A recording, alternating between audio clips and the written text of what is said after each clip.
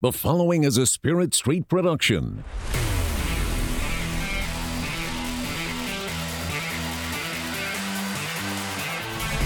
You've discovered your link to the Power Cat Podcast, presented by Fridge Wholesale Liquor.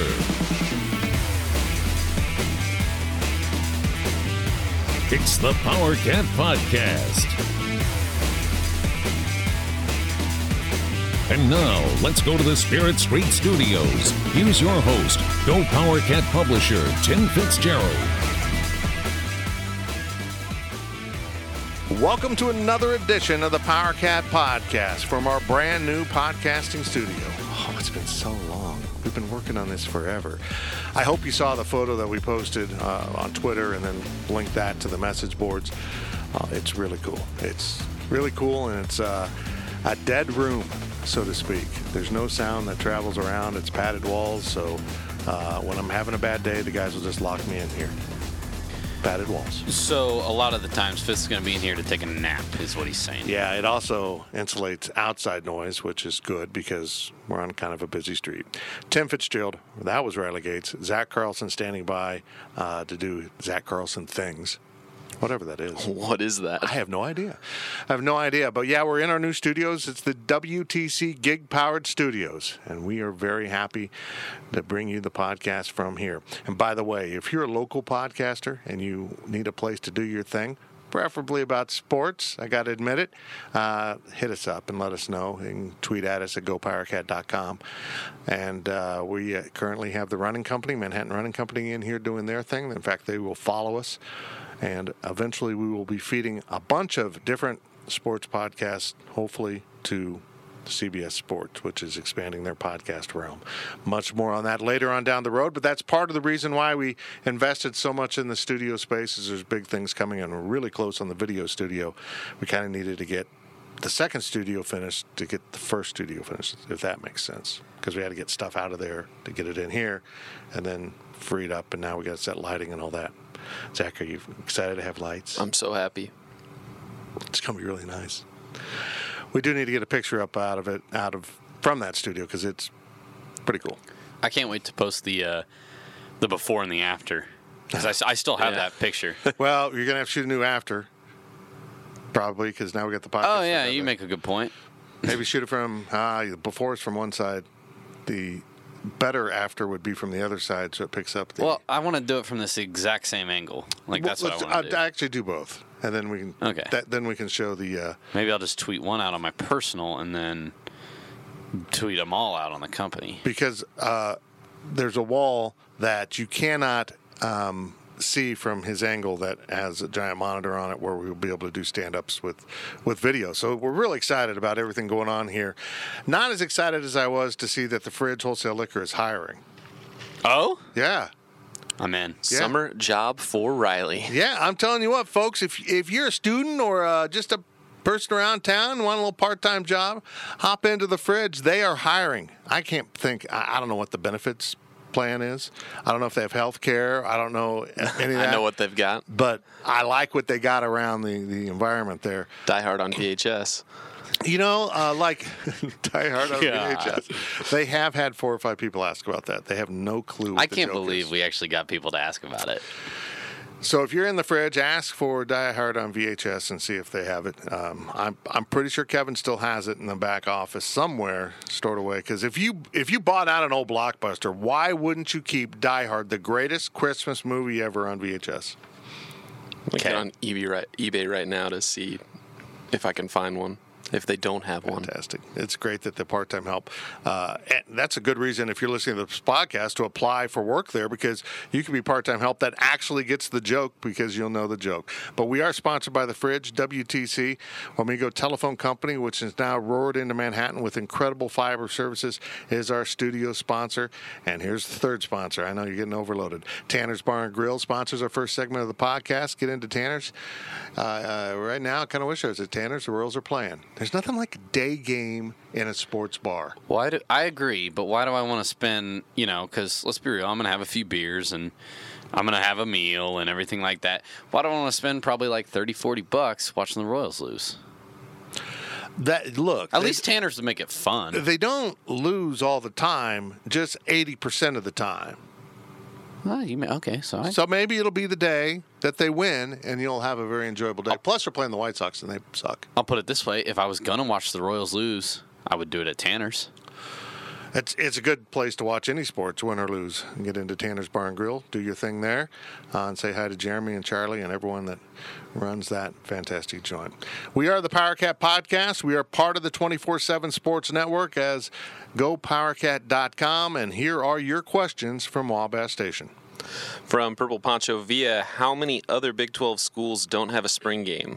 And what is the main reason for a spring game? He thinks it was interesting that Iowa State doesn't have one, which makes sense as probably half the stadium in the fall is stuck riding a tractor in mid-April. Plus, I didn't know Iowa State didn't have one. I don't know. TCU canceled there because of injuries. Yeah. I think we're going to see more and more schools move away from it. The purpose was, back in the day, it was a big event before TV, before internet, all the other distractions out there. Having a spring game kept people involved in your program, and so it became kind of whenever it's been a big tradition to have a spring game, like Nebraska or Alabama, more traditional football schools, people still show up, but everyone else is, come on, man, we got other things to do than watch a practice. Well, that's where I'm at on some of them, but also then you look at a school like Oklahoma who moves their spring game to Friday night to avoid weather, and you're thinking like, okay, it's already a spring game. Who's going to go on a Friday night? And then they had 50,000 people show up. 50,000 people for a spring game on a Friday night. So that's what kind of tells me, like, yeah, a school like K-State, a school like Iowa State, that usually they're not even going to have good turnouts when they have good seasons, might start to move away from it. But a school like Oklahoma, a school like Texas, like you mentioned Alabama, Nebraska, they're never going to move away from the spring game. And they shouldn't. It's part of their culture. It's important to their fans. For me, spring games are simply about marketing. Mm-hmm. Yeah, you're trying to push season ticket sales. You're trying to get a little momentum built for your program, and you got to do whatever you need to do to be effective in that area. And I don't think a spring game per se is serving that purpose at Kansas State. It didn't under Bill Snyder, but maybe that was because it was so boring. And let's be honest, maybe that just completely tainted people's views of spring games. Maybe Chris Kleiman would come out and the spring game would actually be competitive and fun. As Marcus Watts says, the best way to do it was what Ron Prince did and have the coordinators as head coaches and draft players.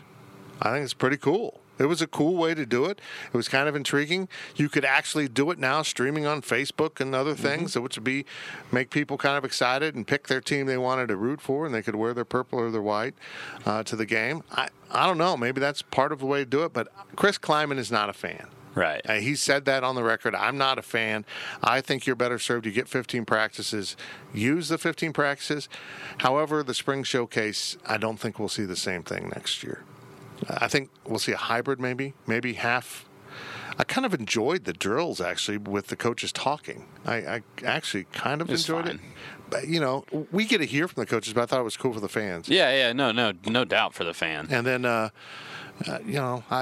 think maybe half of a football game would be more than enough for most. Look, we've long said that Ron Prince did it right. Okay? He did it right. He did regular season game intros right. He did the spring game right. I mean, yell at the man all you want for everything he did wrong for K-State and K-State football. He did the spring game right. He did spring. Well, they had a carnival. And it was a damn fun carnival. They were supposed to have the Goo Goo Dolls. They were supposed to have the Goo Goo Dolls. Sad. Matt Walters has never recovered from that. It's his favorite band of all time. Poor guy. I think it's funny how that got canceled. Wasn't it compliance stuff? Was that what it was? No, I think the promoter went under. Oh, okay. Because it was a series of concerts all across the country. Right. I was 12. I wasn't going to the concert regardless. Goo Goo Dolls is one of those bands I'm like, I think I'd recognize their music. I know I'd recognize some songs, but for the most part, I'm not going to the Goo Goo Dolls.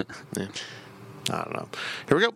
Next question. From Cornelio, I know you guys don't care for them in general, but if the three of you were put in charge of organizing a spring game in Manhattan, tell me how you'd construct it. I just did, kind of. I mean, I do think that's a good idea. Or just screw it. Do ones and ones.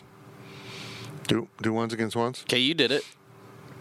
Well, their ones are kind of twos. Let's be honest. Well, K-State almost lost to those twos last year, so maybe we should pump the brakes.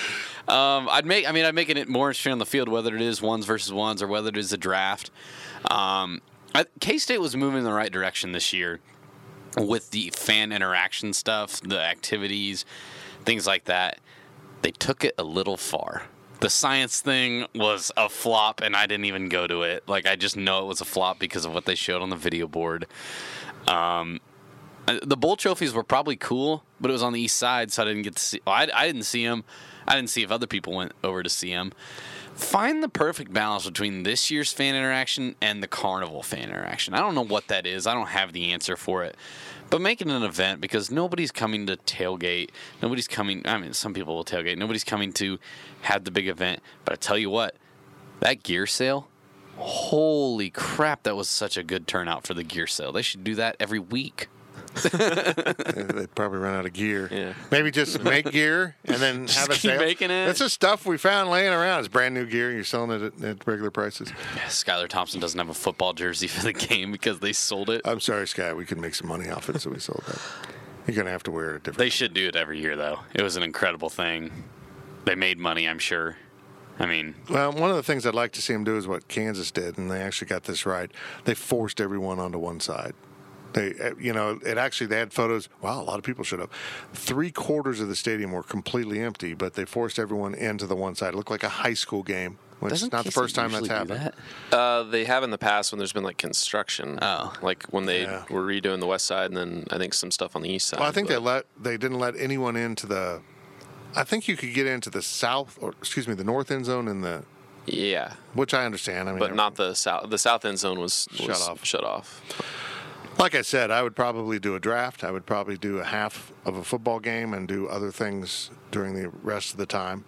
But I don't know. I told him this. I would have contests with the players. I'd run 40s. I'd have quarterbacks throwing contests and then have other players do throwing contests. I'd do the same thing with punters. Do punting and place kicking and then have other players do it.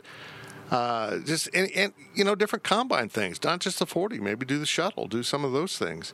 I think doing combine type things are actually more interesting than just regular drills, or just put a complete stop to it and use the practice. Go shut her down, have a 15th practice, have a press conference following spring football, and call it good. One of the two. But I don't think the culture of Kansas State football will accept a full scrimmage ever again, because Bill Snyder just kind of he poisoned the well. It was awful to watch, and I don't think fans are going to invest their time in it. I always liked what Oklahoma did. I don't know if they still do it, but they used to do offense versus defense, and then defense scored points for sacks, interceptions, fumbles, fourth down holds, whatever. That's but like fun. It makes it fun. You can gotta keep track. You can modify the rules of the game of football to make something fun and entertaining that you're not going to show much and you're not going to get hurt. I noticed Alabama adapted the steak and then the beanies and weenies meals. I like that a lot. I thought that was another Ron Prince thing they did well. Yeah, they have taken that on. I'm telling you, Ron Prince, spring football game extraordinaire. Ron Prince, visionary and total jerk. From PowerCat Ryan, after seeing some open practices and a brief scrimmage, what positions do you feel have the most talent, and what positions need the most immediate attention? The defensive line absolutely is one of the, if not the most talented positions across the board, just because of depth, because of experience.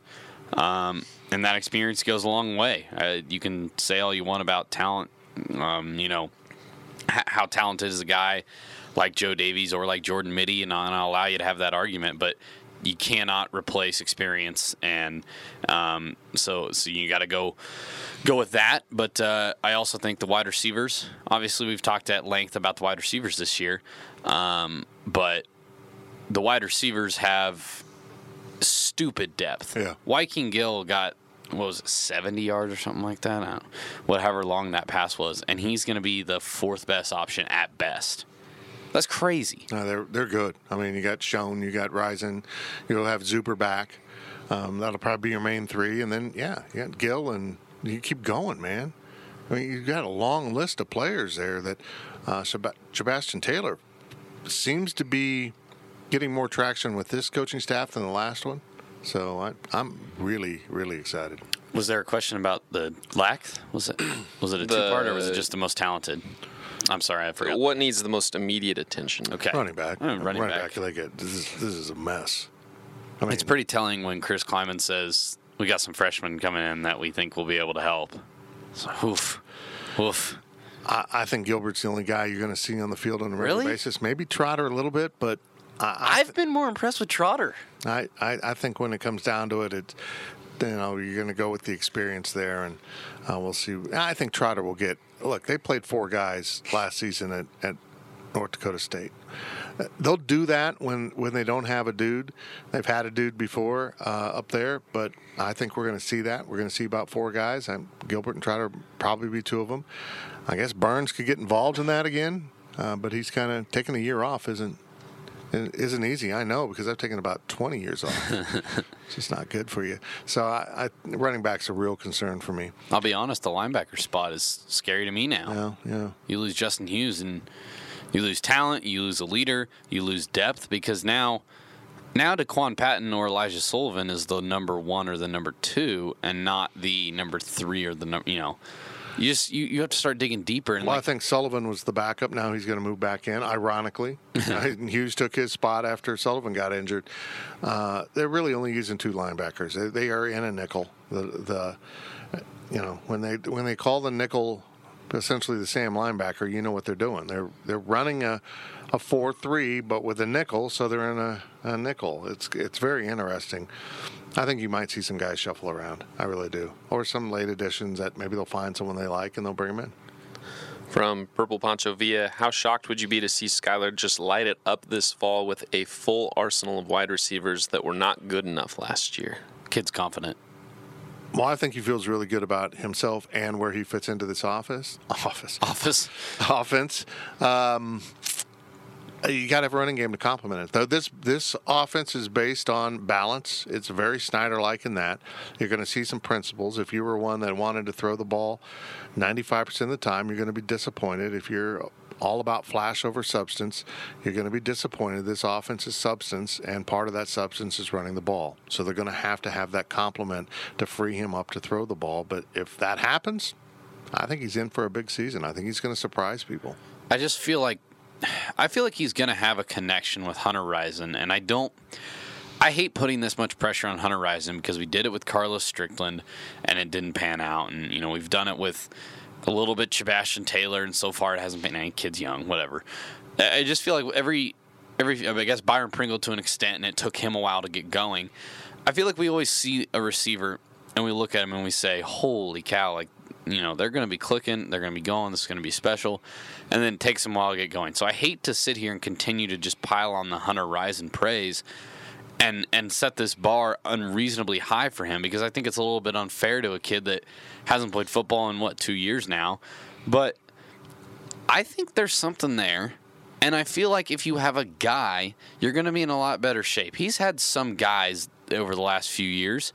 He's had Isaiah Zuber, and Dalton Schoen's been a very consistent receiver, but he hasn't had a go-to guy. He hasn't had a guy that can just go up and get the ball. And I think that Hunter Rison could do that, and I think that's going to take a lot of pressure off of Skylar. I agree. From I Like Pickles Cat, we have heard several times that Kleiman doesn't view this job as a rebuild. Do you see that as true? Yeah. I think in some ways he means that. In other ways, he's being optimistic for the fan base. I think he recognizes that there are some very good players on this football team. There are some elements with which they can be competitive right away. There's just not enough. It gets back into the concern that always K-State football, at least in Snyder 2.0, ran into. They had a good front line. They could play with anyone. They can compete.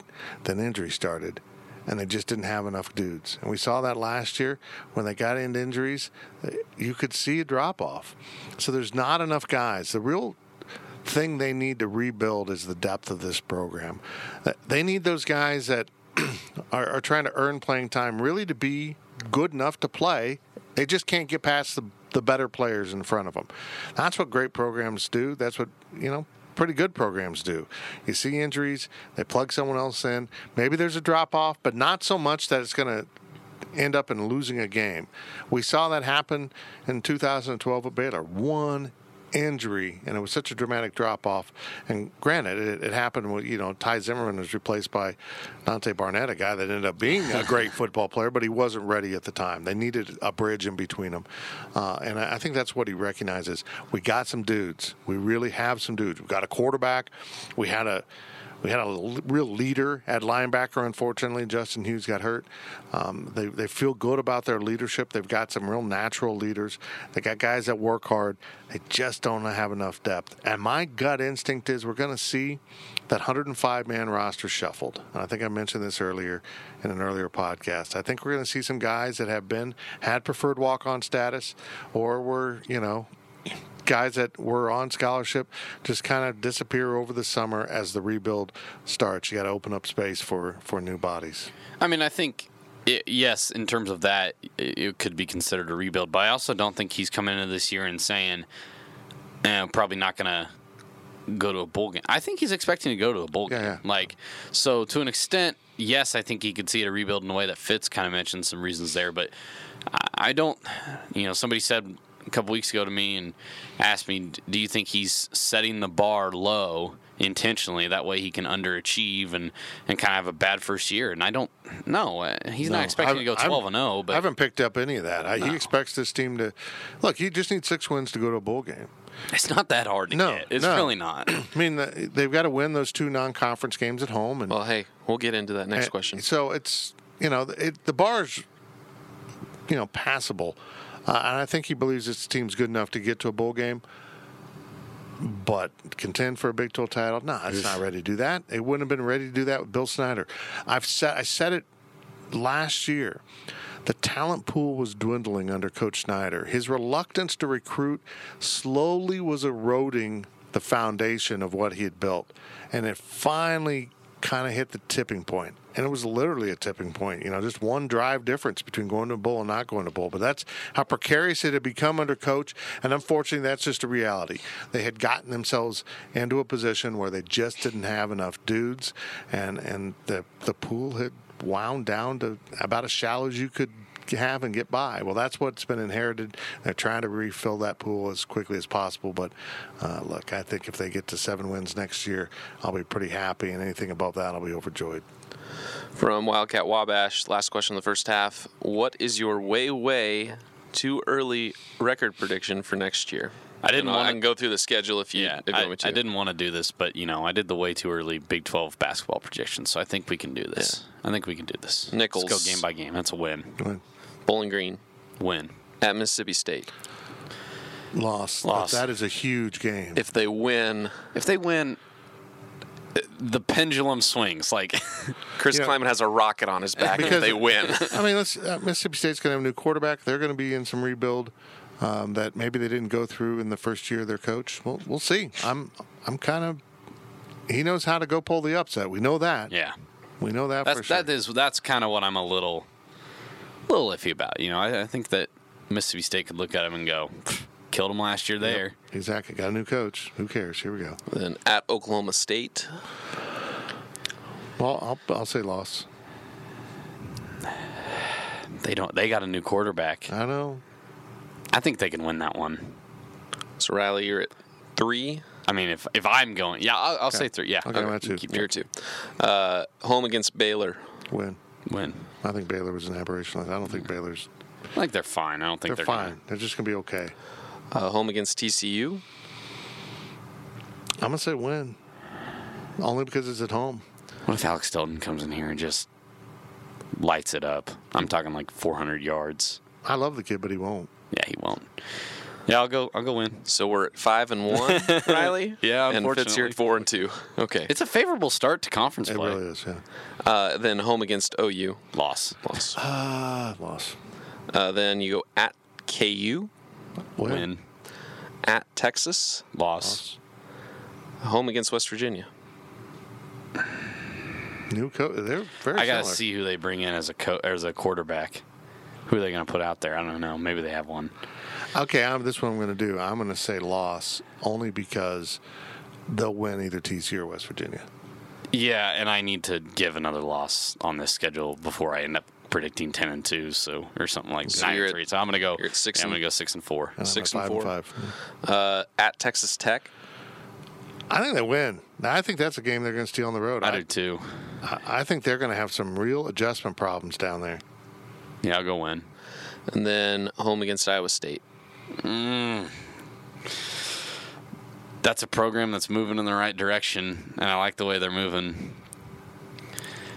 But I feel like last year K-State was still better than them, and they played god-awful.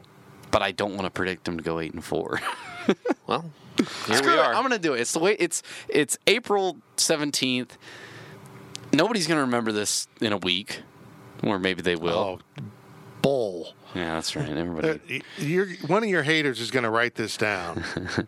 And if they go 8-4, he won't say a word. But the second they go 7-5, you suck, man. If they go 9-3, I will have not had enough faith in the program. Yeah, exactly. Why did you underestimate? I'm going to say. I'll say 8-4. Screw it. I usually want to go through each game, but honestly, I don't know enough about K-State or the opponents at this point that I feel like comfortably do that. Kind of need a summer to digest everything. I'll say win here only because I do think they'll win 7 games. So maybe going game by game, I'm not specifically getting those games right, but I think they will be 7-5 at the end of the regular season, and we will be heading back to the Cactus / Doritos / Krabby Bowl. Who do we think is going to sponsor them next year? I think Cheez-It's on board. Oh, God. I do not want to go to that bowl game ever again. We could golf. Look, we could golf. I'm tired of the bowl games that they've got contracted. How does every other conference this last year reassign multiple bowl games, and the Big 12 says, we're going to stick. Yeah. We're going to stay put. Everyone else traded this year. This Las Vegas Bowl thing really has me upset. And I understand that maybe the Las Vegas Bowl didn't want the Big 12. I get that. But that opened up other things. Some pieces moved around, and they just said, oh, we're fine. We're fine. That Cheez-It Bowl is a piece of crap. It is the stepchild of the Fiesta Bowl. And some ways they do a good job, in other ways they just kind of... I feel like we're treated lesser when we cover the Cheez-It Bowl. Oh, yeah, absolutely. You should be. But that's part of the problem. It's not a big deal to the community. They're like, oh, I kind of feel like you're the JV game. The crowd's there. It's the undercard. Right. But nobody really cares about you. I don't know. I think there's other opportunities out there. You know how I feel about Las Vegas, and not getting into the Las Vegas Bowl hurt an awful lot. I don't know.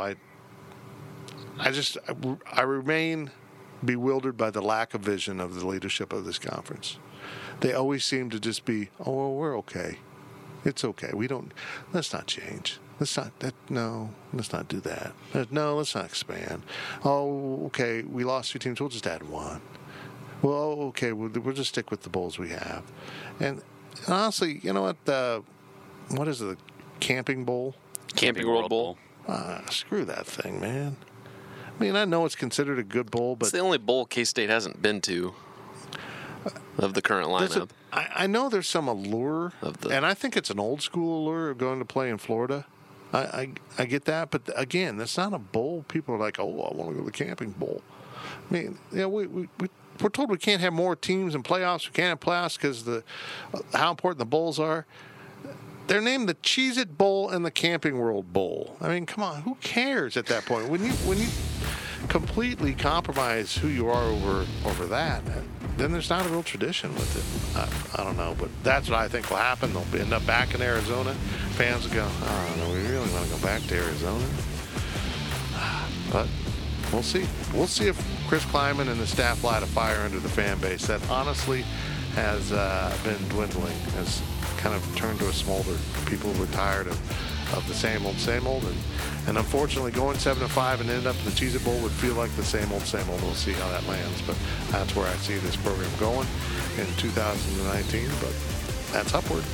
That's upward from 5-7. That's the first half of the Power Cat Podcast, brought to you by Fridge Wholesale Liquor. We were brought to you by Tanner's in the first half, and we'll be back right after this break with more of the Power Cat Podcast, straight from the WTC Gig Powered Studios. The Power Cat Podcast continues shortly.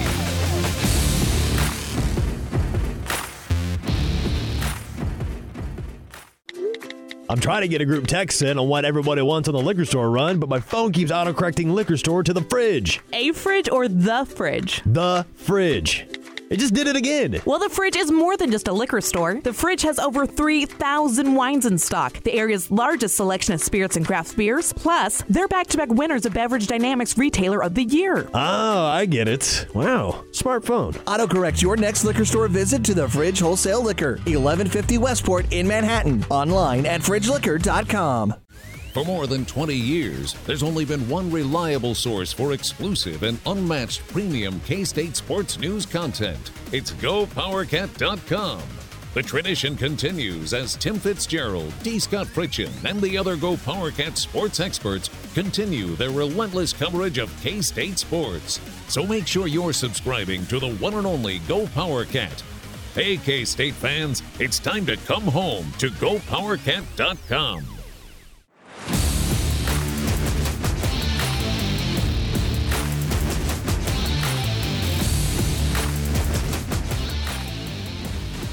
We now return to the Power Cat Podcast. Welcome back to the Power Cat Podcast, sponsored by Fridge Wholesale Liquor from our new studio, our podcasting studio, one of the two WTC Gig Powered Studios. And this segment's brought to you by the High Low. Man, we keep eating lunch there. It's Yeah, we got good. Oh my God. So last week I was batching it. The wife was on a business trip for 5 days. I was batching it. He mentioned it last week, and it was just So, odd. What? You never heard that phrase? I never batching heard it? batching it. Yeah. Oh, you guys are such kids. Anyhow, the wife's out of town, and that used to mean debauchery. Now it means I get to hang out with the dogs more. So, but we went to the High Low after last week's podcast, and we all had some delicious food. And I ordered a slice of mac and cheese and a large pizza for lunch. And I took that pizza home, most of it, and ate it throughout the time. It was wonderful. Zach and I were contemplating. Look, I love all their pizza, and I could eat so much of it. But if you eat 2 slices at the High Low, you're gonna feel pretty miserable because it's a lot of food. So I was toying with the idea of getting 2 slices, and I said, "Screw it, I'm gonna get 2 slices." And then Zach said, "I'm gonna do something different." And so Zach proceeds to get a slice of pizza and some cheese bricks, right? Solid move. And so I went, okay, that's great. I could have a slice of pizza, and I'm going to have a little extra food, but it's not going to be too much, It's going to be a good amount. It's not quite a full slice. Guys, it was Way so much too food. much food. It was so much food. When you both ordered, I'm like, you guys sure you don't want to split an order? We should have done that. Yeah. Should have done it. Split an order of pepperoni bricks, and then we can get mac and cheese pizza. You can get meat. You can get the good pizza. Well, now, Zach's not going to have mac and cheese pizza for a while. I am taking a hiatus from mac and cheese pizza following the early morning hours of Night of Sunday. debauchery. Night of debauchery. Yeah, it did not go out the proper end the next morning. Oh, Thanks, pal. Yeah. yeah. So we're Anyhow, that's a mac and cheese products after a night out in Aggieville for me are 0 for 2 in the last. I just like how he's blaming the mac and years. cheese and not the fact that he I consumed a little too much. think I'm onto something though. I don't think you are at all. well, lovely. That's I a think you ringing just- endorsement for our sponsor. I think you're just not. I just don't think you're very well trained. Look, I'll just say this: It's okay to call me a lightweight. If It's you're okay. going to throw up what you drank, you should also make sure you eat things with that'll be okay coming back up. Like you don't want any sharp corners. You don't want any like really aggressive flavors. I feel like mac and cheese is not bad. It's not good. Okay. One time, when I was much younger, I ate a bunch of sweet tarts, and then I ended up with the flu, and I threw up sweet tarts, and it was actually like, hey, this is the way to go. I don't know how we got on this. Here we go. questions from Wabash Station. We're going to kind of, the river's going to wind a little bit in the second half here. We'll start with a little football, get into some basketball. I think we'll probably get into some skeet shooting and some rodeo. Nice. Oh, wow. I don't feel like that's true. Okay. But we'll start with football. Sources say. Here we go. Zach Carlson, your questions from Wabash Station on the PowerCat podcast. From PowerCat Ryan, are we as fans overreacting to K-State not hitting some of the top 10 in-state recruits?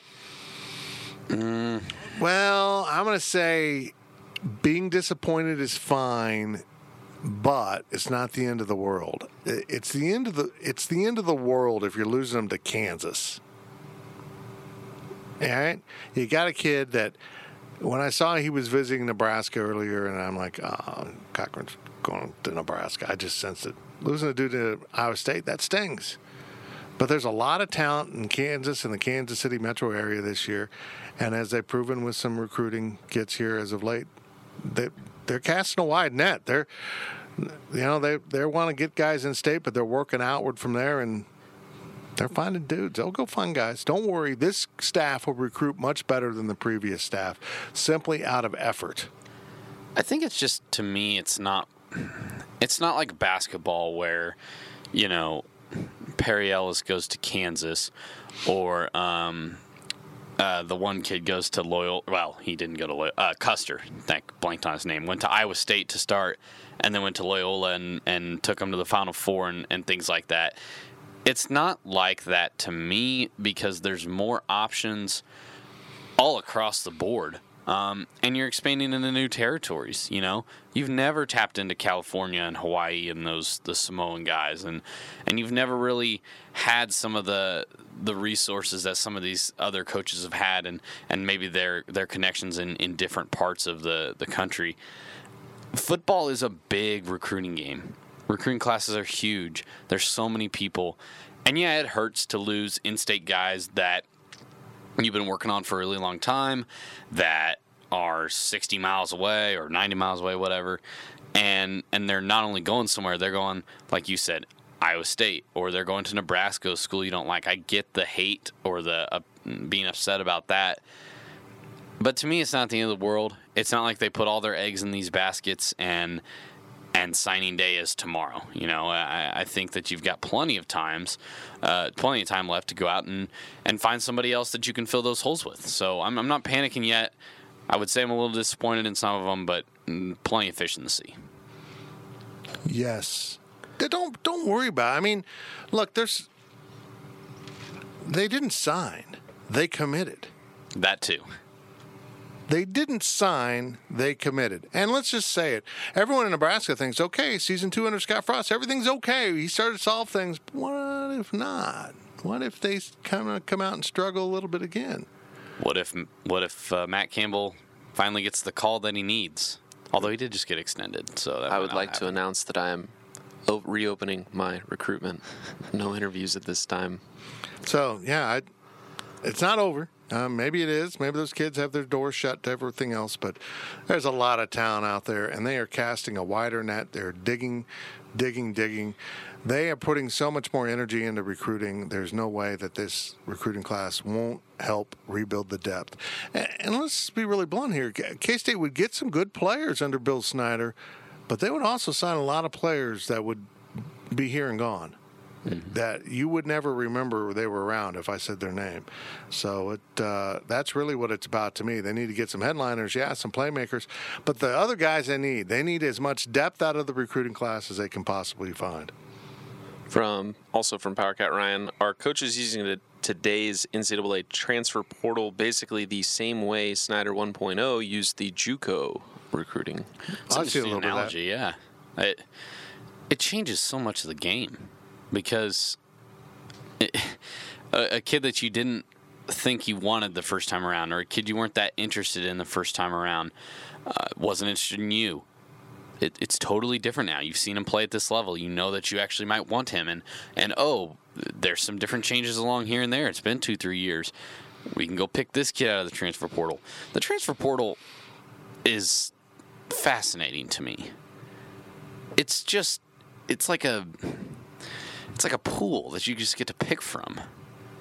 It's like Tinder for it's recruiting. like Tinder. awesome. Holy crap. It is. You know what? It's one of the best things for student athletes that I've come across in a long, long time.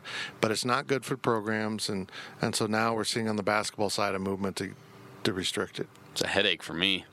I hate following the transfer portal, man. Well, look, it's good for student athletes. I am firm on this. They owe you nothing as a university. They got their damn degree. And if they did it in 4 years, you had a 4-year window to play them, but you didn't. You redshirted them. They got their degree. It is their college football career. It didn't belong to the schools. I know it causes problems for kids transferring, and it leaves the program in a lurch. I get that. But why do they want to leave you? Maybe you should ask that question. Maybe they're transferring up. Maybe they're transferring down. Doesn't matter. What Alex Delton did from Kansas State's perspective hurts. He was going to go to UTEP. Everyone's like, oh, well, good for him. He'll play a lot. Then he goes to TCU. Oh, that sucks. It's good for Alex Delton.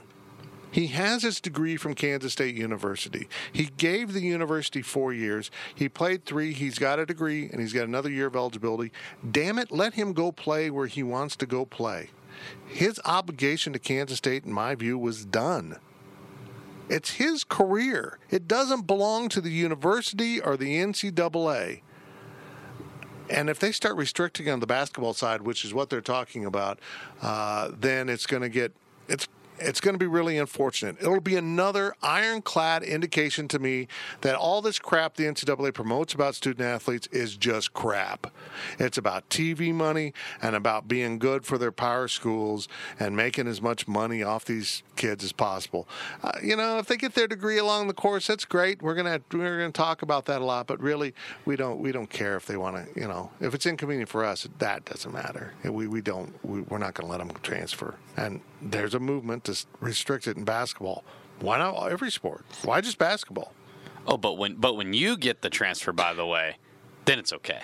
Oh, we got Hunter Rison out of the transfer market.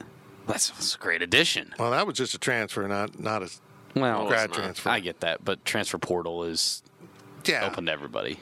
Yeah. From Purple Poncho Villa, buy or sell, K-State football recruiting is just fine given where we are at today. Buy. Oh, buy. Buy. Yeah. I would have sold it last year. Last year on this podcast, heading into that last season, I would have sold. Yeah. I knew the program was eroding slowly. I could see it. I couldn't make people understand it. I mean, if you're a true believer, you were a true believer. But I think buy. Now, will they ever be back to... I'm sitting here in our new studio staring at photos of Sproles and Newman and Semino. We got a bunch of images of the greatest players since we started our company in '98, football and basketball. I don't know if they'll ever get to that level, but maybe. He's used to being at that level, granted at a lower program. But it's going to take that's something that's not going to happen overnight. They're going to have to stair-step it up and then finally start landing those guys. But if you can go out and find a bunch of Wyatt Huberts, you're going to play pretty close to that level because that dude is legit. Dude is huge. He's huge. He's fast. I'm also buying it because you missed on 2. You missed on 2 players. Yeah. And there'll be more. You're not going to get everyone. You're going to miss on some kids in football recruiting. Is anybody selling Kansas State basketball recruiting right now because they didn't get some of the big ones they were after in 18 and 19? Like, no, you're not happy about it, but you're certainly not selling because you feel pretty comfortable about some other additions you added. 1 player, 2 players don't make a class. Hell, those kids might be flops for all you know. There was a kid from, I think, Hiawatha a few years ago. Went to Nebraska. You've hardly heard a word out of him. Yeah, he was. Things are okay. It's gonna be okay. It'll work out, and like I said, it's not over. But just calm down. Calm down. There's a lot of players out there in football. I'm looking at Jordy Nelson. Talk to me about his recruitment. He turned out okay. There's dudes out there. Kids, football more than basketball. Kids develop at different paces, and some kids don't blow up into the physical specimens you need to be to play college football, maybe until their freshman year of college. So they don't look particularly great in high school, but then you see something about them and they develop. So I'm not too worked up. I was disappointed. I'll just say this whole pipe dream of everyone playing together, we're all going to get to all the players and we're going to play together. That's like, hey guys, we're going to go out and do some fishing this weekend. Are y'all in? Yeah, I'm in. And then Friday afternoon, and I can't go. My girlfriend called. She doesn't want me to go. I mean, that's essentially what's happening. We found something better. I know I wanted to play with all you guys, but Nebraska called. I'm going to go there. See ya. Boom. That's what's happened. From KSU Thrill, are there any concerns with Coach Frazier leaving?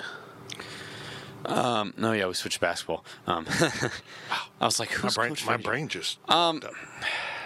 Never heard of the guy. Frazier. Never met her. No. Look, I think that there are some concerns in terms of, just first and foremost, you lose your core.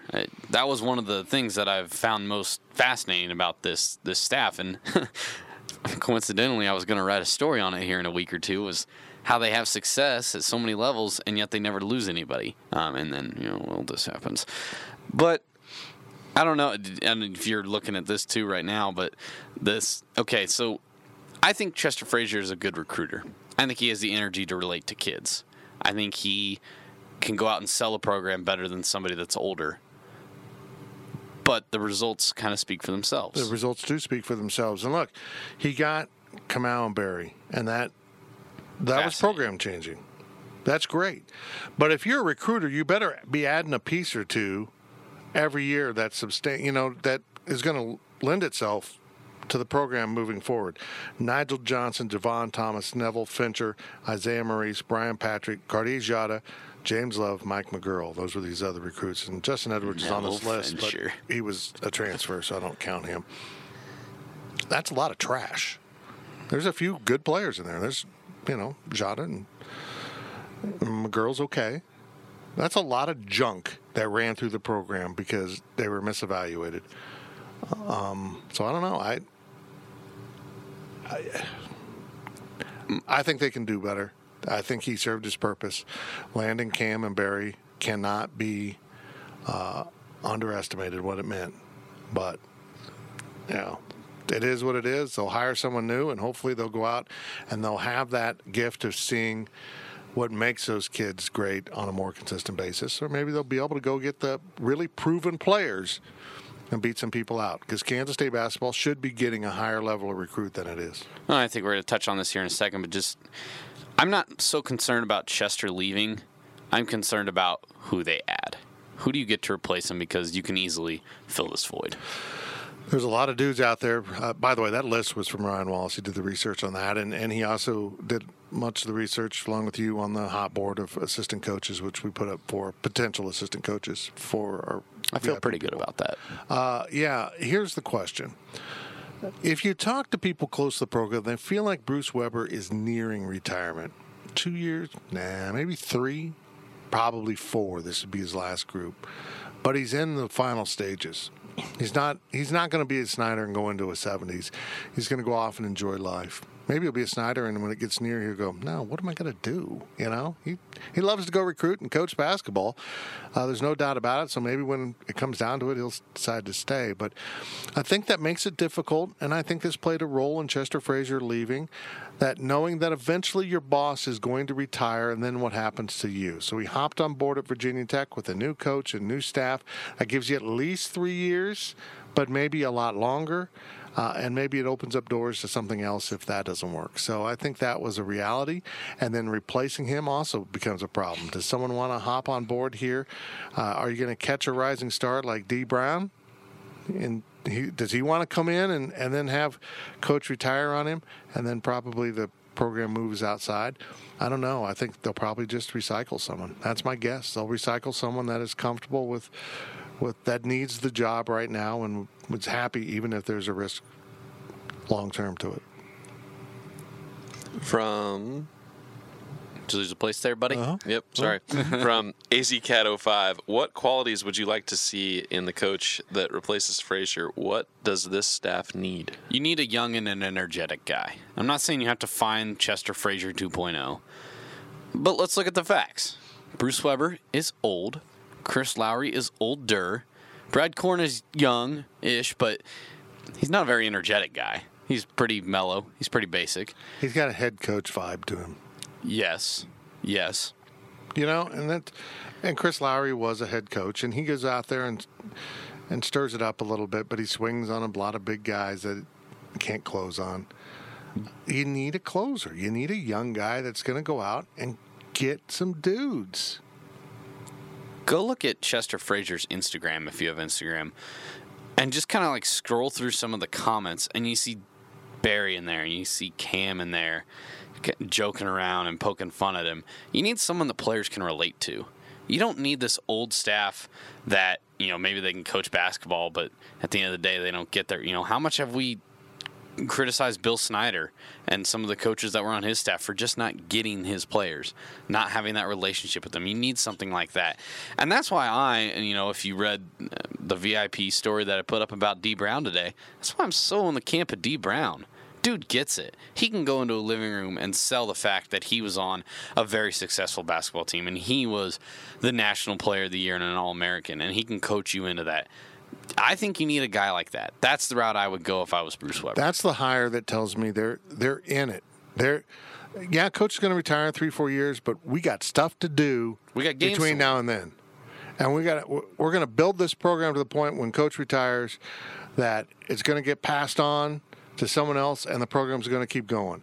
If they just go hire someone from his past that is maybe on the decline of his career or completely unproven, it tells me all you could find is someone that would take the job because it's better than anything else they could possibly find, even though he might be gone. So that's the guy I want, but look, I know some people are like Shane Southwell. No, you do not. This is not. I didn't like the Chester Frazier hire because I don't think Kansas State is a starting job. Thank you. It shouldn't be a starting job. You only have 3 full-time assistant coaches in basketball, and one of them is an associate head coach, which is someone that's recognized as you got some teeth. You know, you've been around.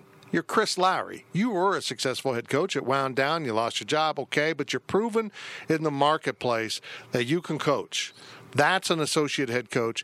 And then with that, you should have 2 other guys, and they need to bring something to the table. And damn it, they need to bring someone to the table that can get it done on the recruiting trail, because that's what's holding the program back. It's the same thing that we talked about with Snyder football recruiting. They're getting some guys, but they're not getting enough guys. You shouldn't be talking about the kind of rebuild they're going to have to go through because you lost 3 players? 3? I mean, some programs lose 7. They'll have 7 seniors. You lost 3. Because the reality is a lot of the guys that are occupying your scholarships right now can't play, man. They're not of this level. They recruited for the Valley and got mediocre to bad Valley players. But they do go get Big 12 players. They need to get more of that, and that's what I want to see from that, and that's why I'm with Riley. I want D. Brown. Last question of the second half from KSUCat 80. Of all of the coaches on your hot board to replace Frazier, who are your favorite coaches to hire and why? Well, I just mentioned D. Brown there, just because I guess I kind of listed the reasons. I really like him. I think he's one step away from getting to the point, getting to a Kim English. You know, Kim English needed a chance, and now he's out at different Power 5 schools. I like Marcus Belcher. I think that was an interesting one that we had on there, simply because I think there's a lot to be said about the continuity of a staff. And if you have that many relationships, you know, player under Bruce, assistant with Lowry, and you played with Korn, I think you've got a lot going for you in that direction. Paul Lusk interested me, but I feel like it's a tough sell. Same with Kareem Richardson. So I feel like my top 2 would absolutely be D. Brown as number 1, and then Marcus Belcher as number 2. That was just kind of my initial thoughts looking at it. Yeah, there's other ones intriguing to me. David Ragland's on that list. That he's out at Utah State, which is, you know, been okay. And there's just some guys. Kareem Richardson I do find intriguing. Just because of familiarity, but he didn't do much at UMKC. But some guys are just better assistant coaches. Chris Lowry. Yeah, Yeah. I like the guys on the staff that they have in support roles. But just moving a dude up again just feels like the Corn hire. You know, I like Corn a lot, but they looked and said, we're taking the obvious choice. Right. And I feel like if they're back in that boat, there's some issues here. Well, and I think, hell, we were talking about this on the boards. I was talking about with one of the posters on the boards. They were arguing for Shane Southwell, and I said, I like Shane. I think he could be a good coach someday. I don't think K-State's the right first job for him. And they said, well, what about Colin Klein? He's a former player, and he got here young. Colin was a GA, and then he went to Northern Iowa, and then he came to K-State. Right. We harp on Sean Snyder all the time. Football and Go out basketball prove are it. different beasts. Yeah. Well, but in that type of a mindset, we harp on Sean Snyder that he needs to go out and prove it before he gets a job at K-State or a high-up job at K-State. I feel the same way about the basketball coaches. Go prove to me. Man, I want Shane Southwell to be a coach, not here first. I want him to go to the Valley or go somewhere and prove that you can go get it done. I bet you he's going to be a good recruiter. I just don't want to gamble the future of Kansas State basketball and finding that out. Let him go cut his teeth somewhere. That's exactly where I'm at. That's it for the second half of the Power Cat podcast, sponsored by Fridge Wholesale Liquor. I forgot we were done. We got going on that one, and I forgot we were done. Yeah, it was a lot of speculation. Yeah, it's going to be interesting. And the sad thing is recruiting period's open in Bowman. Signing period is today. Yeah. Signing period starts today. So not great timing. Not great, Bob. And but that's just the way it worked out. So good. Best of luck to Chester Frazier as he moves on to Virginia Tech, and Kansas State moves on without him. I think things will be fine. We'll see who they hire. This is the Power Cat Podcast. We will be back right after this break. The gang will return with more of the Power Cat Podcast.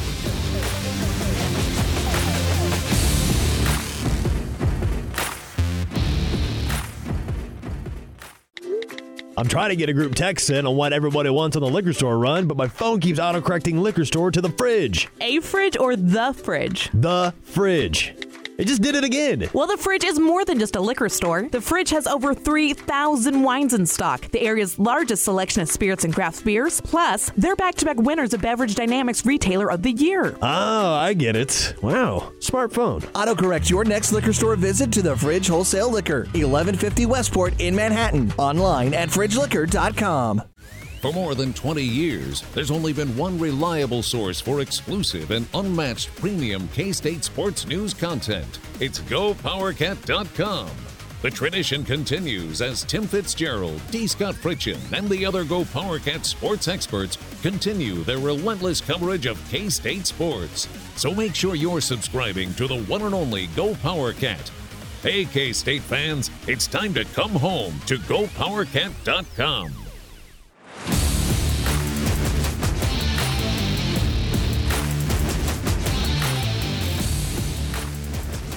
Back to Fitz on the Power Cat Podcast, sponsored by Fridge Wholesale Liquor.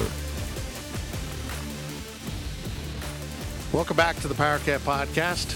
Royals are losing. Imagine that. Except the bases are loaded. Oh, okay, I didn't know that. I'm not paying much attention. Ducks on the pond. We have, look, that's one of my favorite baseball slashes. According to Cody Tapp, though, Adalberto Mondesi is coming to the plate, and he is 0 for 18 on the road this year. Well, that's weird. Got to break the streak eventually. A nice little 42-inch TV in here in the little studio. And I mentioned it earlier, we've got a collection of photos up.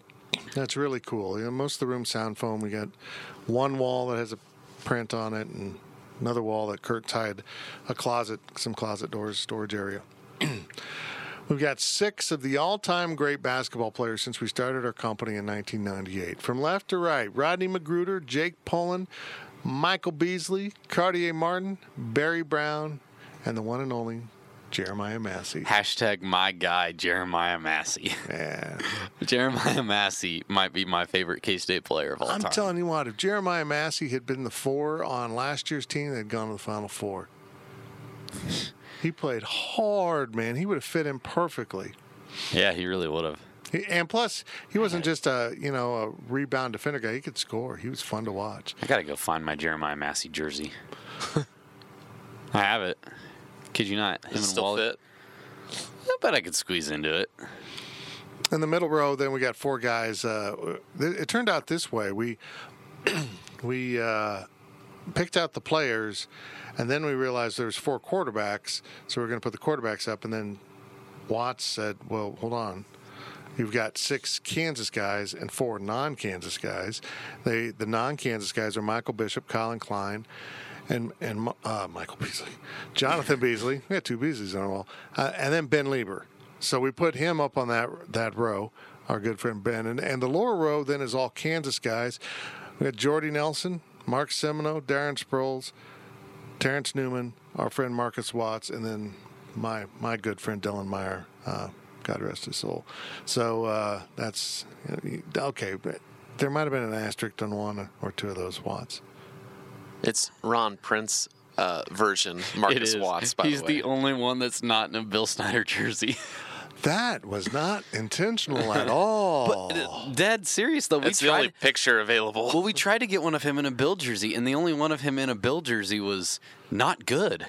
It was not a good picture. The intent was to put the injury photo. I wanted a really good photo of him with his legs sticking straight out being loaded into the ambulance, but we couldn't find any because Marcus played football a long time ago. Didn't we find one of him, like, of Bill talking to him, or am I making that up in my head? I don't remember that. Okay. For some reason, I can, like, picture a picture in Bill my leaning head down of, and talking to him. Did we find it on Google? Yeah, maybe? yeah, we found no, it on Google. It was too low res. Yeah, that's what it was. That would have been hilarious, though. Oh, that would have been good. I know. It's still a cool jersey. We hate on Ron Prince. I like the Ron Prince jerseys until I put the Band-Aid on the shoulder. I like the jerseys better. I mean, I do. I like the K-State under the throat. Mm-hmm. I do. I think it says who you are. People turning on TV need to know that. But, yeah, it's really cool little wall, TV above, a little mini helmet down there signed by my guy Dylan, and a Bill Snyder signed football, and all the rest of our toys and our podcasting island right here in the new WTC Gig Pirate Studios. Hey, we're brought to you by Fridge Wholesale Liquor. Now, make sure you get into the fridge and buy lots of stuff. I make a lot of jokes about the fridge and going in there and get Die Hard and all that, but man, it's just a quality operation. It is extremely well run, and now it's a whole new world with the liquor laws in Kansas changing. You can go buy beer in a grocery store. You can get get what you need there if your needs are basic, but you will never defeat the kind of service and attention and knowledge you will get from the folks at the fridge. So get on into the fridge and get the good stuff. I mean, they know their beers, and Sam working the produce counter isn't going to be able to help you figure out what IPAs they have at your local grocery store. Sam's probably a nice guy, but or he's a total beer snob. Yeah, I wouldn't buy my beer here. I buy my beer at the fridge. I don't know why Sam sounds like he's from Europe. I have no idea. Royal scored. It's a miracle. Here we go. Paying attention. It's the overtime period, and this overtime is brought to you by our YouTube channel. Yeah. Because Zach still wants you to go sign up to the YouTube channel. It's not just Zach. I do too. Riley does too. Get on over, just sign up to the YouTube channel. And it's free. It's free, man. Just do it. Subscribe. I subscribe to all kinds of YouTube channels. And I know you people use YouTube. Like, the way you said that just made it sound like you subscribe to some questionable YouTube channels. I know. I still subscribe to some channels. Yeah. I don't know what I know you people YouTube are on channels would be. YouTube. Just get on YouTube. Then There's an app. And honestly, the reason why we're on there is we can get everything up quickly. And when we put up something through the CBS player, which is really a big part of our business, there's kind of a lag time. We've got to send it off, and it's got to be put in. So this allows us to do that. And it's kind it of exists on the internet forever. Yeah, in one place. It's a good resource for you to have everything right there. We do so much free content. And it's a whole nother, there's like 2 streams to our business. There's the free stream and the VIP stream. It's a different concept from 24/7 Sports. And even if you're not a subscriber, you'll enjoy the site. But go subscribe to the site. 30% off annual subscriptions from now until whenever. There doesn't seem to be an end to it, but go do it. Go get your 30% off your annual subscription. First year only. Yeah, you get one crack at it, folks. None of this, do it, cancel, do it, cancel. None of that. We will track you down. Riley Gates will show up at your door. Yo. That didn't sound like Riley at all. Hey, man, What you doing? the hell? What are you doing?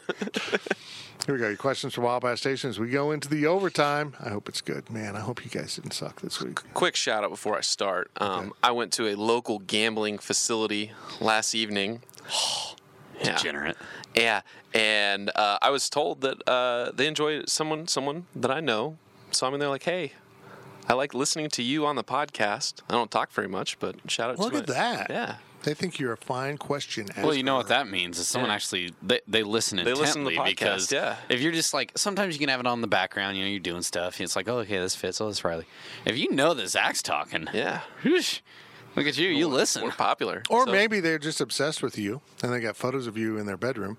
And when Riley and I are talking, they turn away, but when your voice comes on, they whip their head back around and go, Zach. and the overtime has begun.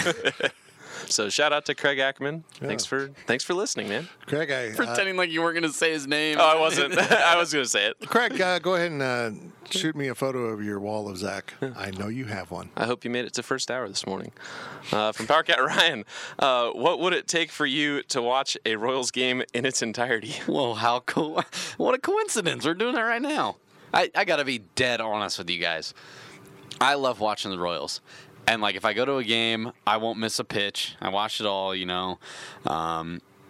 sometimes I'll have the game on while I'm grilling or something like that, and I'll watch the game.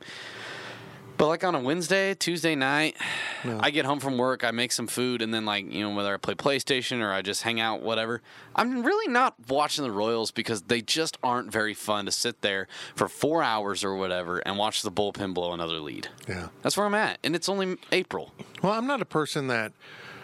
I've always been a Royals fan, but I don't sit and watch an entire baseball game unless it has real meaning. It's tough. I mean, it's a big series or postseason. Even in their really good years, I probably watched only a handful of games from start to finish, and those are the ones I'm attending. I could be watching, something really important on TV, and if it goes to commercial, I flip, and then I forget 30 minutes later, like, oh, I was watching something. So, yeah, just the nature of me. But, yeah, it's frustrating to invest the first 2 hours and the last hour of the movie sucks because that's when the bullpen comes in. From Meow Power, he went, or she, went to the Ville on Saturday after the showcase, and every bar that they went to was empty at 10 p.m. Is this the new norm? Yeah, it absolutely is. Well, I want to know what bars, though. I do want to know what bars. There are some bars that have people in it, but Because, like, Annie Mae's doesn't, like, I think a lot of people like it, but it's not a very packed crowd usually, I don't think.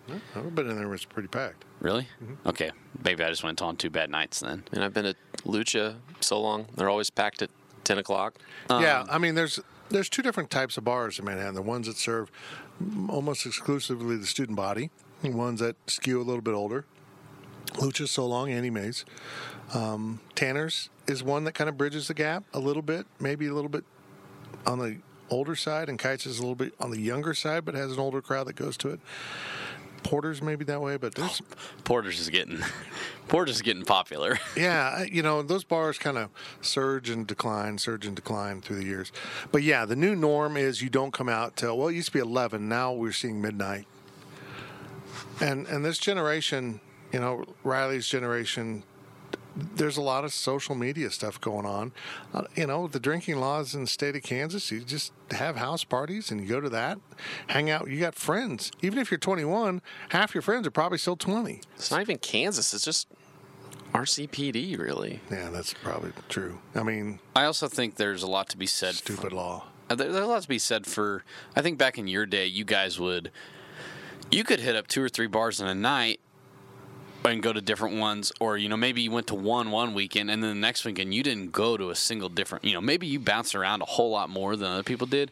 Anymore, everybody that's a student goes to Cause. That's what they do. It's the popular thing. You go to Cause, and if you don't go to Cause, you go to Yard Bar, which is Johnny also Cause. That's what you do.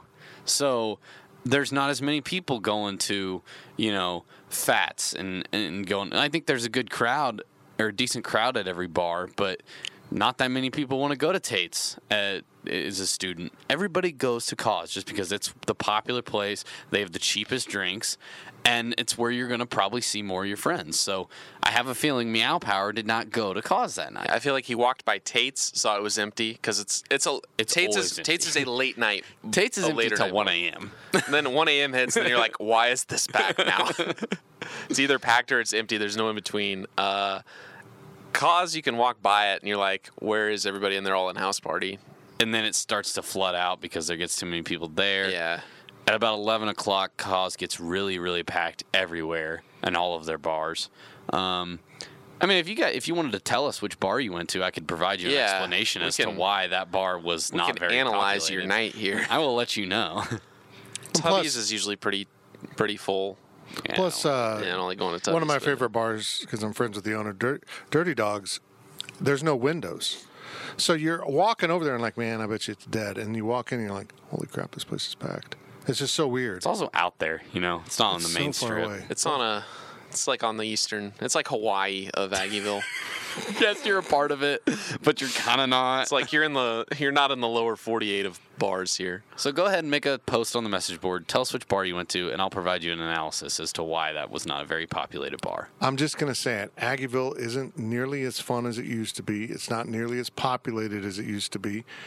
And that's part generation, part drinking laws, part over-enforcement. People are reluctant to go to Aggieville even if they're of drinking age because there's just so many cops. It looks like a war zone. It looks like a dangerous place, and it's not. RCPD has intentionally, under its former leadership, intentionally tried to hurt the business district by making it look like a dangerous place. And they would, if they had a beef with the bar owner, they would park a cruiser in front with its lights on. I can tell you it's not for lack of my trying that Aggieville might not be as populated. You do put it in some effort. I'm proud of you, kid. Very proud of you.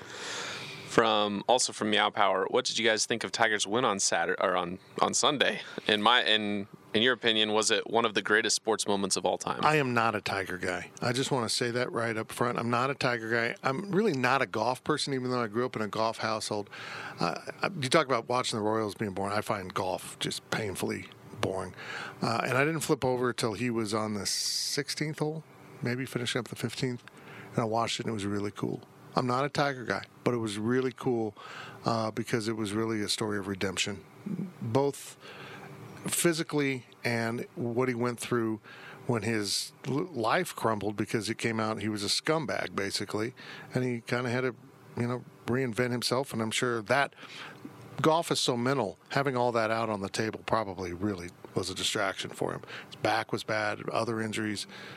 It was a cool story, a cool moment in sports, and I appreciate it. And if you haven't read Joe Poznanski's column about it, just Google it, go find it. It was one of the best pieces of sports writing. It was a timeless piece of sports writing. It's the kind of sports writing that got me into sports writing that we don't see much of anymore. It was beautiful storytelling that happened to be about sports. Do you want to take a crack at this first or me? I don't care. I'll go last. You can tell me everything you want about Tiger Woods, and I'm not ever going to say that you're wrong for disliking him. I don't think you should cheat on your wife. I don't think you should overuse drugs. I don't think any of that. But I do believe that in life, you screw up a lot. You screw up a lot in life, and you do some really stupid stuff, whether it's on a big scale nationally or a small scale inside of your own family. And Tiger Woods fell on hard times, and he had his human problems. The only difference between him and you listening to this is that he is the most influential athlete in the world currently and potentially all time. So it got broadcasted on a big scale. And then it broke my heart to watch him come back from that and just physically not be able to walk. One of the best golfers of all time, I think the best golfer, and he can't swing a club without collapsing to the ground in pain. And it broke my heart because it sucked. He, like everybody always says, he made golf cool. He made golf cool to play. And so that's why I love Tiger Woods. And I've been cheering for him since the second he won the U.S. Open in 2008 with a torn ACL, and I wanted him to do it again. I wanted Tiger Woods to have success. I wanted him to win a major, and I've cheered for him at every single one. And to watch him go into Sunday sporting the red mock turtleneck, the black cap, the Tiger Woods that we all know, and to be Tiger Woods of old. You know, when everybody else was collapsing, when everybody else was getting nervous, when everybody else was rolling dice that you don't roll at Augusta, when you're attacking the pin, when you should be going left on that green. And to see him not give in, to see him stay maintained, composed, and to win that golf tournament was amazing. But the moments after, hugging his son, that was amazing. Being embraced by other golfers and just seeing the smile on his face. I mean, I could do a whole podcast about how happy I was to watch him win the Masters. I was on cloud 9. It was a great day. Yeah, it was awesome. I would say that Tiger defines the millennial generation. If you're a millennial, you grew up watching Tiger Woods. Right. If you play golf and you're a millennial, Right. it's probably because of Tiger Woods. He bridges a generational gap there. He ties the millennials to my generation, because I made a joke on Twitter that apparently offended some people about it. Really, there's so many middle class white, because that's me. You know, I feel like I can talk about that. It's me that are such big Tiger fans, and they're so excited. They act like he's part of the family. You know, it's like George Brett to Royals fans. It'd be like, you know, all of a sudden Brett coming out and hitting 300 again. This is so substantial, but he ties generations together. And what's fun about watching Tiger now is in the period that he was gone. So let's take the period before. When he was dominant, it was basically him. He was by himself. You had David Duval was his first kind of main rival that he was, you know, toe-to-toe with. Then kind of Phil, but Phil really didn't win majors until he was much older, until the Masters in 2004. And they hated each other. Tiger was dominant. And then he fell off.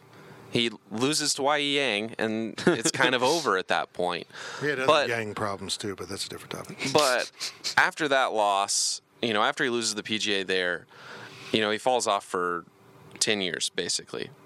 In that time, you have the kids that grow up. They talk about the class of 2011 of golfers like Jordan Spieth, Justin Thomas, you know, all of those young guys that really are, quite frankly, my age, that came onto the scene, that watched Tiger, grew up watching Tiger, admired Tiger. Tiger made them, essentially. And it was fun. It was fun watching golf when Tiger wasn't there, because there were so many good up-and-comers that anybody could win on any given day. And even if Tiger was there, they would be going toe-to-toe with him. And like, Tiger would not have an easy time like he had in the past. Golf has evolved so much in the last, you know, 8 to 10 years in equipment, in personal training, in mental game, you know, everything else, recovery. Tiger made golfers athletes, and he's a part of why everything was so competitive over the last, you know, 8-9 years with these guys. And it was really fun. Just forget Tiger being in the mix. There were 6 people that were either tied or in the lead on the back 9 of the Masters. It was the greatest Masters ever. Who cares who the guys were? But you look at the guys that were in the mix, it's incredible.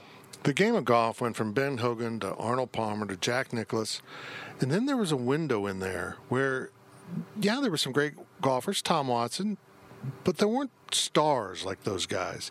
Then along comes Tiger. And he really saved golf from a point in time where it was kind of off this, you know, sporting lexicon. You know, you talked about other things, but he brought it right back to the front. But he was so dominant. In some ways, it wasn't completely healthy. But you're exactly right, Zach. He created the new generation that has been so fun to watch in his absence. And now the thought of adding him into the mix of all the great golfers that are on tour right now, is there a Tiger Nicklaus type of guy? Maybe not yet, but there's certainly Mickelson, Seve Ballesteros, Tom Watson type guys.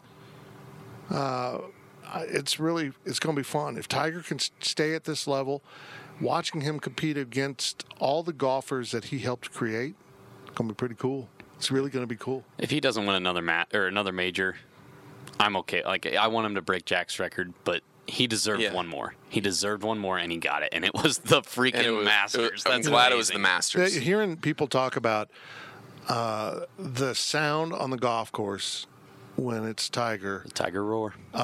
Only was probably matched in history by Arnie's Army. Yeah. And Nicklaus didn't really have this. It's cool, man. It's cool. It means a lot. He's a lightning rod. People love him, or some people hate him, but by God, they watch him. You cannot deny the TV ratings when Tiger's good, and I'm a perfect example of it.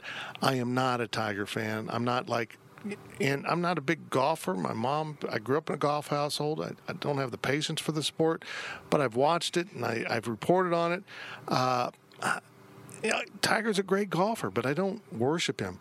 But by God, I turned on the Masters on Sunday or to watch him finish this off because it's that big a story. I mean, it's fun going to tournaments and you know where Tiger's at on the course just because you see this herd of people just following him. And it's fun to watch Tiger really for only a couple holes being a part of that, and then you go, post up somewhere else. But like I went to the PGA last year, it's almost like that for most of the top guys now. Like you can't get anywhere close to Jordan Spieth. I mean, Jordan Spieth has people like that, Justin Thomas, who else? Rory.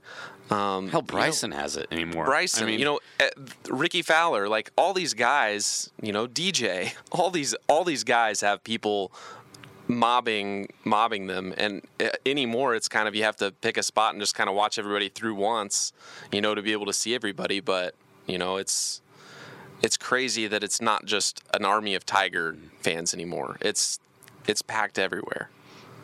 Thanks for letting us rant about golf. I was really happy that question was in there. Better than that Fortnite crap. From AZCat05, who leaves or retires first, Bruce Weber or Bill Self? I think Bruce Weber. Well, I'm saying Bill Self. If Bill Self didn't leave this year, he's not going to leave because the hammer's not going to come. Has he not left yet? He announced last night he will absolutely be the coach of Kansas next year. So Greg Popovich is not retiring? I mean, I don't know. He will absolutely be the coach of KU as of last night for next year. That's fair. Exactly. Look, I look at Bill Self as the guy that we all sit here and we can all point to things and be like, oh yeah, he's going to leave soon. And then it just never happens. Or he does a Billy Donovan and says, I'm coaching the Magic, and then the next day he's like, I'm coaching Florida again. That was weird. That was really weird. My gut says Bruce Weber. Okay. I think Self will leave. I say Bill. And in some ways, I want Bill Self to stay so that this can be proven that this wasn't an aberration, that the conference is hunting him down and catching up. Because Tech went out and proved this wasn't about KU being bad. This is about other teams being at KU's level. Maybe KU came down a little bit, but Tech was a legitimate team. And Kansas State in conference play played at their level. From Purple Poncho Villa, how much enjoyment do you get from watching Zach Rudy question from Infected Testicle during the podcast? He's so uncomfortable with it. It's so funny. That scream name never gets old, and he/she deserves to have a question read on every podcast, in my opinion, just so we get to hear Zach pause before he reads who the question is from. I really want them to seek treatment. Hey, that's what I want. I want them to solve this issue. If Infected Testicle would ask a question on every podcast thread, I would put him or her in every single podcast question thread because it's funny. Zach gets uncomfortable and then he always talks about how we shouldn't allow it. And I shouldn't allow it. I love love it. Banned. It's funny. I gotta say this: you can criticize Go Powercat for things, but you can't say we don't have a strong screen name game going on right here. Oh, it's so good. We got. I mean, when Purple cheese. Purple my Nurple. That's.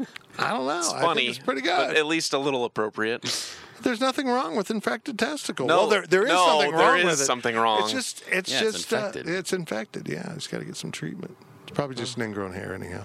At what point does an infected testicle die off and fall off, or does it get better?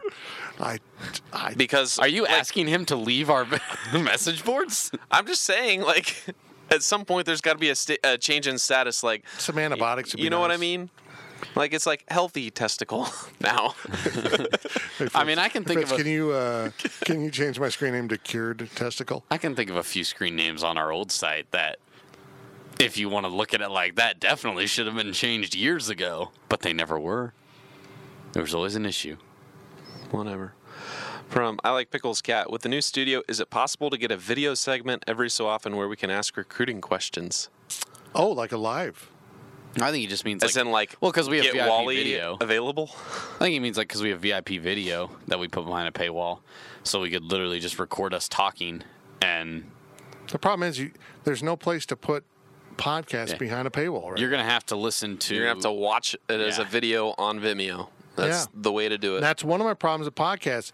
I don't want to put my podcast behind their paywall. People are like, well, you can't be charging people for podcasts. There's not a market for it. Like if someone wanted to go with a VIP only podcast. And so none of the podcasting companies have a paywall.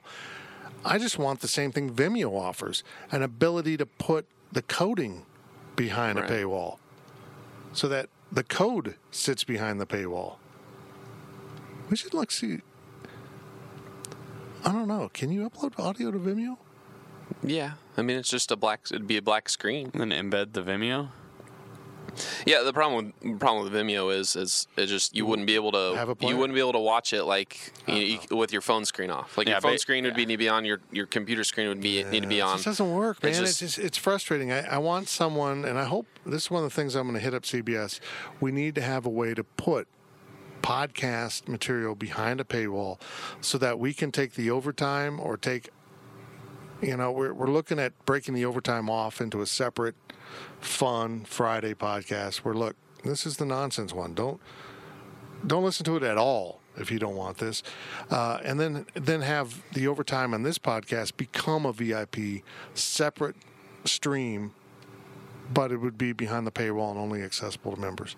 But yeah, the bigger question is with the new studio, we're not there yet. We still need to do things, but we are going to be able to put up webcams, really bring in guests via Skype or whatever. If we want to do that, we're going to be able to do video things in the podcasting studio that will be pretty cool. It just takes a little more technology build out. Can't promise anything yet, but we got some stuff in the works. We're looking at some things. We'll get there. Yeah. We'll have some new stuff. Last question of the podcast from I Like Pickles Hope it's not Cat. about golf again. It'll be a long podcast. Will this be the last weekly podcast of the 2018-19 season? I want to keep going. He's Yeah. going to do a spool thing after a bit, but I got to do something in the summer. Yeah, it might just be Riley and I. Maybe I don't know. Maybe we'll talk about golf for an entire podcast. Maybe we'll talk about the quarterbacks for an entire podcast. I don't know. We can do all kinds of stuff. We don't need. We have a studio. We got to Even though use Zach this now. has a fan, we don't need Zach. A fan. Life will go on. Oh, we had a fight in the Royals game. Wow, look at that. Look at them. They're not really They're fighting. kind They're of just milling standing about. there. Hey, how you doing, Joe? I haven't seen you in a while. Yeah. We're going to keep going.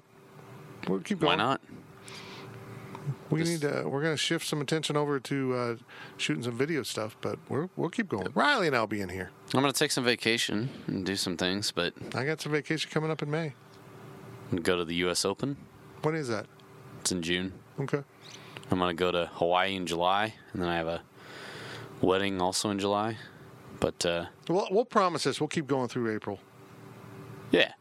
Maybe So Maybe. one more week. Early 2 more May. weeks. Yeah. I mean, we'll still do it. I mean, at some point you run out of things to talk about, but Right. also If there's we good can always questions. talk. Yeah, we got to get the questions. Is the thing. I mean, that's the way this podcast is formatted. I don't want a podcast where we just sit around for an hour and talk about topics we want to talk about. I want the subscribers, and that's why, we've experimented with bringing in Twitter questions, and I decided, no, I just want it to be a perk of membership to ask the questions. Everyone can listen to it, but a perk of membership to ask the questions, and I like this format. Now, will we bring in other formats, other podcasts we'll bring in guests? Absolutely. That is in the works for next year. But not this podcast. This podcast is what it is, and I really like this format. And that's it for this podcast. We're brought to you by The Fridge. This has been brought to you by our brand new podcasting studio, the WTC Gig Powered Studios. A lot of studio in there. I like how you read it off the wall. I got to look right over Why your do you head. think we got the sign in the first place? Yeah. Do we need to move the sign central? No, Zach, I'm faking looking at you. So if we're ever on video, it looks like I'm looking at you, but I'm looking right over your head to WTC Gig Parrot Studios. There's a reason why that sign's there. I thought of all of this stuff.